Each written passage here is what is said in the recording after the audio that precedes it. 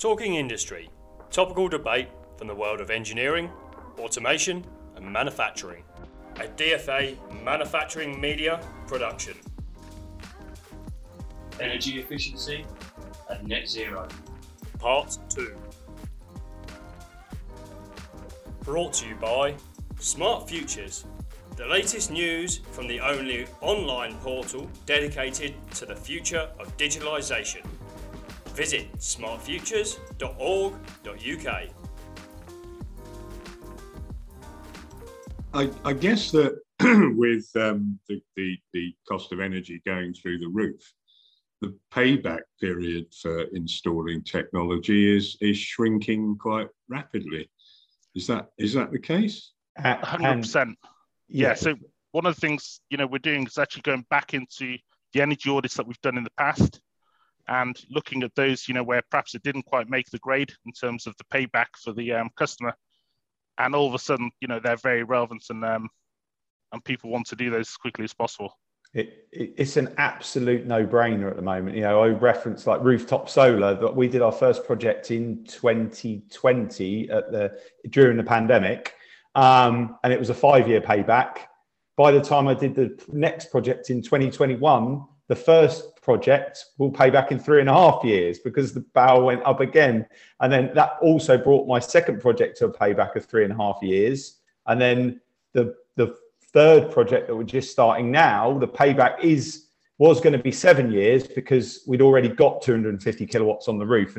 So the winds are not as great, but it was the right thing I felt because I want to, demonstrate the technology. But now the prices have gone up again, and that's brought that payback period down. So I think anything, we went from not that long ago, we were paying 10p, and it had been that way for a long time. Now it's 21p, and that's secure till next April. But I'm talking to my broker because I'm selling my solar power at the moment. So I'm negotiating that contract. He's telling me it's between 30 and 35p on big. I'm like, it's just, and I'm hopefully secure a contract today selling my excess solar at 19p, which is blows my calculations out of the water. It's unheard of. I could have never thought this 2 years ago. No, I mean, is it? Has anybody brought the crystal ball with them? I mean, is the price of energy likely to fall again at some stage?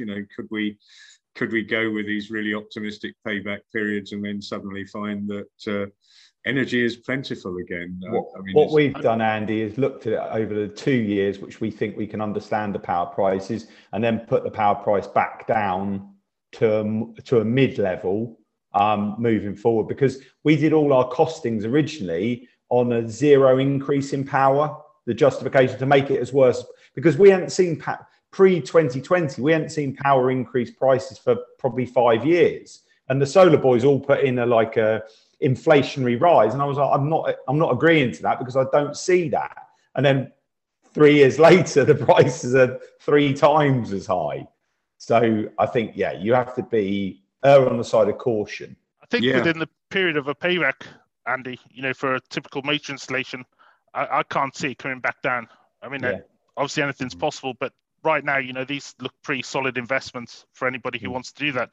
And obviously what we're trying to do is help people to get to net zero, but the economic path, is the first point that people look at, and probably the net zero is secondary, unfortunately. Gareth, can I ask a slightly technical question? That motors inherently are pretty efficient. All motors are pretty efficient. Is it the control that, from my understanding, that makes it much, much more efficient? Well, motors are getting more efficient. So, they're going from IE1 was the kind of old traditional motor. The minimum standard right now is IE3, and that meets, a certain level of efficiency. But actually, there's still more to go. So ABB have a product called SynRM, which is synchronous reluctance motor, which allows you to actually go, save 40% of the losses on a motor. So it allows you to actually save a lot more through that. But isn't IE3 like 90-something% efficient? So you've only got it's not like you're going to double. No, you're right. But 1% efficiency, if you think of an electric motor running a dust extraction fan in the quarry, like the example I'm looking at here, that motor will be running probably most of the day. It might even get left on. You know, you'd hope that they'd be turning off, but that motor will run, you know, a large number of hours per day, and 1% energy saving, you know, is actually a huge impact. So yeah, you're right. You know, the 94, 96% energy efficient, but if you can get to 98, you know, you're making a big difference. But I think the most exciting thing to all the people listening, and what Marie said, is the most efficient light motor is one switched off.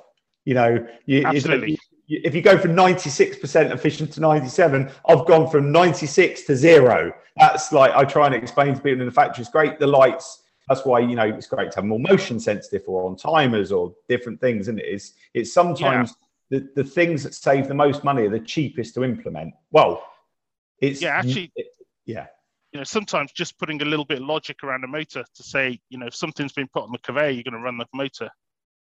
And if nothing's on the conveyor, you're not going to run it. You know, can make the biggest differences. So it's Gareth, can I ask you something very quickly, Gareth? Just could you explain a bit more about energy recovery systems from drives and how that potentially?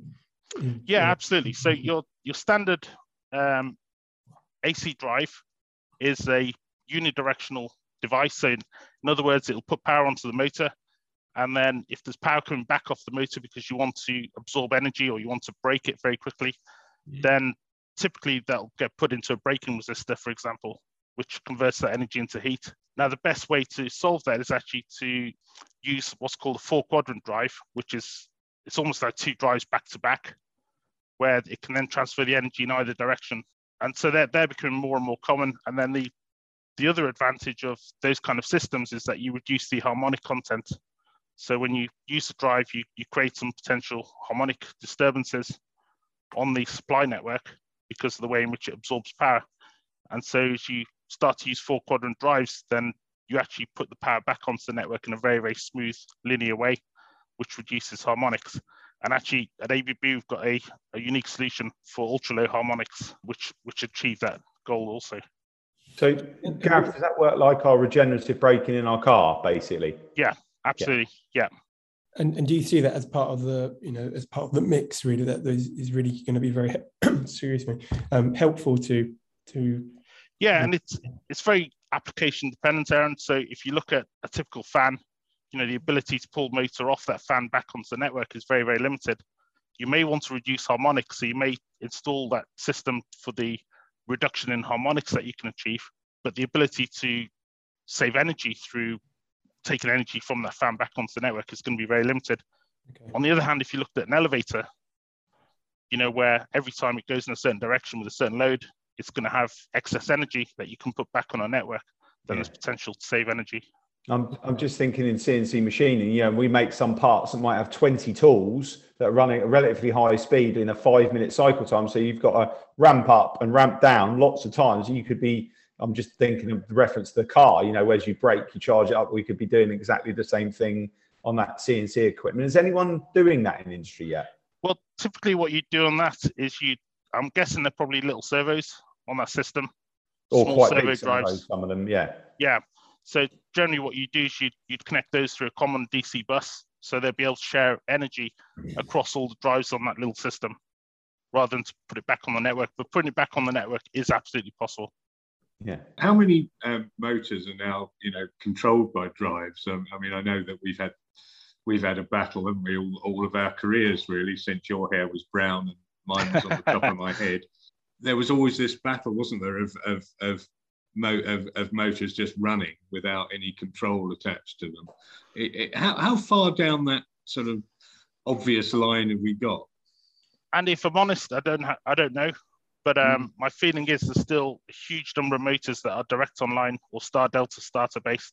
Yeah. You know, even maybe over 50% would be my guess. But if I can get a good answer to that before the end of this call, I will do. I mean, that would be an absolutely massive contributor, wouldn't it, to energy efficiency in manufacturing plants? Yeah, providing you can slow them down.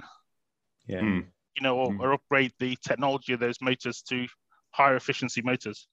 Yeah. Or maybe this is the time, you know. Yeah, as long as you don't, people sometimes use drives unnecessarily, because if you can run something direct online and you always need that full capacity, there are obviously losses in inverter drive, isn't there, or a servo drive. So and obviously there's a higher cost, but if you need that variability, but if you don't need the variability, it's probably unnecessary. Yeah, you actually need only a very, very small amount of if you can slow a motor from 1500 RPM down to 1400 RPM, for example, for a fan, the amount of energy savings that you can achieve are enormous. Just that it's a square law in terms of the energy usage. So the opportunity to save energy through very, very small adaptations is enormous. So generally you can save energy. Okay, it's probably then time now to move on to Will's presentation.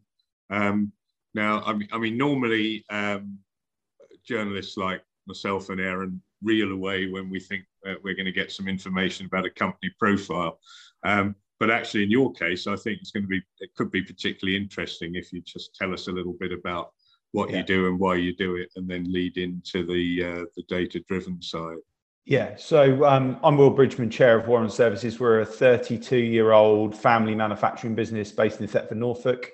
Started in our garage by my parents with 3 employees. We're a contract manufacturing company. We now employ 125 people, so a relatively small company compared to someone like ABB. But we make products for people around the world. We bring other people's great engineering and sales to life. We're the manufacturer behind them. We take our sustainability in a big picture very, very seriously. We have a very big apprenticeship program to bring the workforce of the future through. It's not just about carbon sustainability, but what I'm going to talk today is more on that side. We've done all the things that Marie was talking about. We're now putting up our third solar project. So we're going to have 825 kilowatts of solar on our 2 buildings. And actually, with that third installation, that particular factory, that solar will produce as much power as we use in a year, but just not at the right time. More in the summer than we need and not enough in the winter. But next year's investment, we're looking at a big battery as well, which won't be seasonal, but we'll do as much as we can. We've also, the compressed air, it's as if this has been put together. One of the first things we did probably 10 years ago was invest in the change from fixed speed compressors to variable speed compressors, because what people fail to realize is, in an industrial setting, compressed air eats energy. It's unbelievable the amount of power. We shop blasting, so we're a full service business. We do CNC machining, we do laser cutting and folding, we do welding and assembly, we do our own painting and shop blasting. Shop blasting uses a lot of air. And when you look at our power use, that air to blast it, so it's probably half the power we need in the factory. But we've also insulated our buildings. We've changed all our fleet, bar 2, to electric vehicles. So we've now got 10 electric vehicles, and we've got 2 combustion vehicles left. We've got biomass heating. And I know biomass is not zero, but it's a way of us reducing our gas usage, and we use UK produced wood pellets, and they're not being shipped over from Canada, even though actually the shipping from Canada doesn't make that much impact on it, but we won't argue about that. We've changed all of our lighting in our factories to LED. When we first changed the lighting years ago, we looked at LED, but it wasn't ready. So we used the most efficient tube-based lights, but with motion sensors and daylight sensing, because back to Marie, the most efficient light is a light that's switched off. So if it's sunny, you don't need the light on, the light off. If no one's moving around, turn the light off. And what I've learned is the more you can automate the light turning off, the better, because people are busy. They're thinking about solving engineering challenges, not switching the light off. So yeah, that's made a real difference. Actually, we're now in a phase of changing the lighting in the office, which the payback is not great, to be honest. It's about 10 or 12 years because our lights are pretty efficient, but the quality of light is it better. It doesn't flicker, it's more even. So there's multiple benefits to a lot of the sustainability things and carbon reduction stuff we're doing. But to talk to the data piece, we made a decision when we put the solar on the factory, we needed to understand what the solar was doing. And luckily, our contractor, who we've now used 3 times, said should use this solar log system, which is a German logging system. But when we put that in, we also started monitoring our incoming power through the same system. So we could look at the overlay And very quickly, we learned about the solar, but we also learned that we're using a lot of power when we're not in the factory. That's because someone's left the compressed air system on. So then we looked at putting timers in the compressed air system, which was great. But then when people wanted to work a Saturday morning or overtime, they'd have to go in and fiddle with it, and then they forgot to put it back on again. So then we built this simple control which controlled the compressors without anyone touching the compressors. And if you want it to come on for an extra hour, you press a button and then it turns off after an hour. So we stopped that as a problem. But then we realized, the biomass hopper, that needs air to load itself about every 8 or 10 hours when it's cold. So then people said, we need to bypass that and leave the compressor on. So we're back to stage one again. Then a little bit of simple control. Let's get the biomass to talk to the compressor. So if the biomass wants to load, it turns the compressor on for a quarter of an hour. So it's this system, but also we're looking at the data, and I was showing a friend, look at the amazing solar production we've got today. And it was a bank holiday Monday. And he's like, why are you using so much power on a bank holiday Monday? And I'm like, yeah, that's not good. So we actually went into the factory, and obviously the compressors had turned on because it was a Monday. It didn't know it was a bank holiday. It's not that clever. So we went in the next Sunday and looked around and realized we had a particular piece of equipment that we didn't, in the big scheme of things, when everything was running, we couldn't see, but it's breathing air for the people that spray, and that uses quite a lot of air. And when we bought it, there wasn't a more efficient system. But actually, after some investigation, we were able to put a dew point switching on, so it only used air when it needed air to sort the system out, which then saved us £20,000 a year. So, but that was through the data from the solar. So it's this sort of mosaic of information. So I'd say if you can add a little bit of intelligence to anything that you're doing to give you this insight, it's amazing. The solar did what the solar did, but then informed us about the power we were using in the factory, which sorted out the compressors running when they shouldn't run, and the biomass and the breathing air. So I think, we've got sometimes this freely available information, or information that can be acquired quite cheaply, which can help us make great decisions. Like I said earlier, we measured our carbon footprint. The big thing was electric. We've installing our own electric generation, green energy. The cars, they're really fun. They're very tax efficient, all of the great things there. But actually, it's the big thing for us now is looking at removing the gas heating from our 30,000 square foot. And it's great for Marie was saying, and I'm looking at a combination of heat pump, solar thermal, and storage. Storage is going to become one of the most important things moving forward, whether that's energy as in electrical energy or heat energy. With variable energy prices at the moment, most factories get day and night rate. That's going to change. I'm telling you that now. In 5 years' time, for large energy users, there will be a completely different market, like we see at home with Octopus. So we have Octopus Go or Agile, where you get half hourly pricing. Yeah, that's for my takeaway. Storage. We need more storage. Right, that's enough for me. This Talking Industry episode is brought to you by Smart Futures, the latest news from the only online portal dedicated to the future of digitalisation. Visit smartfutures.org.uk. That's very good. Chris, I mean, there was a lot of discussion on compressed air there. I mean, it must strike a chord with you. Well, you've done very well here, Andy, to try and tie this in like it does, because, yeah, absolutely. I mean, how many times do you walk around a manufacturing facility during the day and there's all sorts of noises going on? And then somebody goes in on the weekend when nothing's going on and all they can hear is hissing left, right and centre everywhere. And they're wondering why they've maybe, when they first built the factory, they had 2 compressors, and they're now 5-6 years down the line, they've got 4 compressors, and yet nothing's changed in the facility. Yeah. And they're wondering what's going on here. And the appreciation of cost, the cost of energy, and that how much energy compressors require and they consume, and that carbon emissions relevant to that as well is huge. So yeah, absolutely. And it's nice to have somebody else from Norfolk on the line as well. That's I'm based just 20 minutes north of Will, so maybe I can have a chat with him at some point in the future as well. And I think the thing is with compressors, with screw-based compressors now, they're very efficient. You can't make them much more efficient, but you can by turning them off or not letting them leak. Absolutely. When we did the shutdown, we heard so many leaks we didn't know we had. So we went through let's fix all of those too. So yeah, it is fascinating. One quick thing I'd like to pick up on Will, I agree, automate what you can and to make it easier to make people efficient. But it is also useful to have sustainability in people's minds. I personally believe you won't have a sustainable business if you don't have a sustainable culture.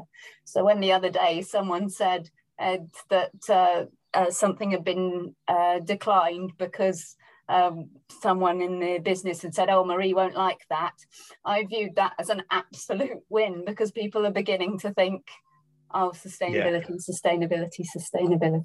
It's obviously due to your effects within the business. It's very easy for me. It's my business. I own the business. So but when you've got to influence a massive organization, and like Gareth was saying about a sustainability manager, but I think if you look at what's happening in big companies, like S&P 500 in the States, that role is becoming very, people like BlackRock, they want to see what's going on. So I think the times they are changing. I think people are investing in those roles, and the question is, are those roles senior enough in the organization that they can actually make the changes and influence? So they've got to be able to, as you said, Marie, they've got to be able to influence purchasing, and the engineering teams to do the right thing. Yeah, I think absolutely. One of these things, we talk about all of these different drives and ways we can do things, and it's the same with almost any sort of initiative. The biggest blocker or challenge is culture change. People do not like change, and the problem is that you can have as many of these sort of roles in these positions in these large companies, but that's one part of the chain as such, and you need all people in that chain to be solid on the right way of thinking to be able to make these changes and be able to promote this through and make a good effort from it. And culture, that is the biggest challenge, I think, with these things. Is that a particularly British thing? Because we took Talking Industry up to Birmingham during the Drives and Controls show, and actually did it with a live audience. And there was an Israeli panelist who said he found that its fear of change is prevalent in the United Kingdom, which is something he doesn't see in Taiwan, Korea, Germany, even France. He said, that people are more willing to embrace change. And is that something we've got to fight harder at? I think it's definitely something we need to engage with and fight. I mean, I find that half my job is just communicating everything we're doing as much as I can and asking people for their ideas and input and making them feel as involved as possible. And actually, I have a very, very engaged workforce here. So I think they're brilliant. Yeah, I think the energy prices and the impact on people at home is helping. Yeah, that's a good thing, but people are like, oh, power's quite expensive. Where before it was quite a small part of most people's household budget. All of a sudden, it's like everyone's talking about the cost of power and the cost of gas. So I think that's going to make our jobs easier in a way. I don't think I buy, Andy, that UK people are any less open to change than anywhere else. I think, you see conservative groups, who resist change in any culture. And I think it's just giving them the right, the right incentives to do the right thing. Yeah, I hope that's the case. It seems to be a problem with robotics as well, doesn't it? And, some of your colleagues, Marie, are often talking about that. And, in terms of the installation of robots per, I think it's 100,000 employees, specific population of robots is embarrassingly low. But I think, that could be down to the employment environment in which we operate. We've got far freer employment environment than France, as an example, where it's much more difficult to manage your workforce. I think also it also depends on the mix of what you make. We make low volume products, which we're working with the MTC on robotic automation at the moment. They were like, this is really hard, because we don't make very many of anything. So actually, maybe the UK mix is less volume. So the Germans, if you're making, if you talk to Germans sometimes, you want a gearbox, they're like, it's 8 weeks and it's in black. And you can have this one. And I'm like, but I need it in 6 weeks, you can't have it. So I think we can be a bit more agile sometimes, but obviously that comes with less, you could call it efficiency, but that there's different ways of measuring different things, aren't there? I think it's difficult unless you're comparing apples with apples. Do you think there's enough promotion on the commercial benefits to manufacturers? Because we've talked about obviously the benefits, the environmental benefits, but in order for that to actually happen, like everyone's been saying, the message also needs to come across about brand awareness. That companies need to be seen, as well as, I know obviously dirty word maybe to talk about the commercialization, but companies do need to be seen in the future to be doing the right thing. Aaron, you've hit the nail on that. That is what's going to drive it forward. I was at British Sugar yesterday, part of AB Sugar, the world's one of the largest manufacturers of sugar in the world, and their plant, they use a lot of power, a lot of gas. And I said to the guy, I said, you starting to get, and I said, you could imagine if you were supplying Coca-Cola, they might want to make a net zero product. And he's like, funny you say that actually, they're getting pressure now from, they're huge. Coke or Nestle want to make a carbon neutral Kit Kat. So it's going to get, my driver for all of this is I want to make a difference in my business and in my industry. So I want to do it and then show people what I've done and they can copy it. And I've done the learning and gone through the hard work. But also for me, if I want to attract the right young people into my business, they've got to believe I believe in sustainability. Otherwise, they won't come and work for me, particularly in the job market as it at the moment. And also, we're going to suffer regulation at some point. I don't want to be told what to do. I want to do it for me. And then also our customers at some point are going to catch up and start demanding things like customers do, don't they? And all of a sudden, and I want to go, yeah, this is what I do. And they go, oh, great.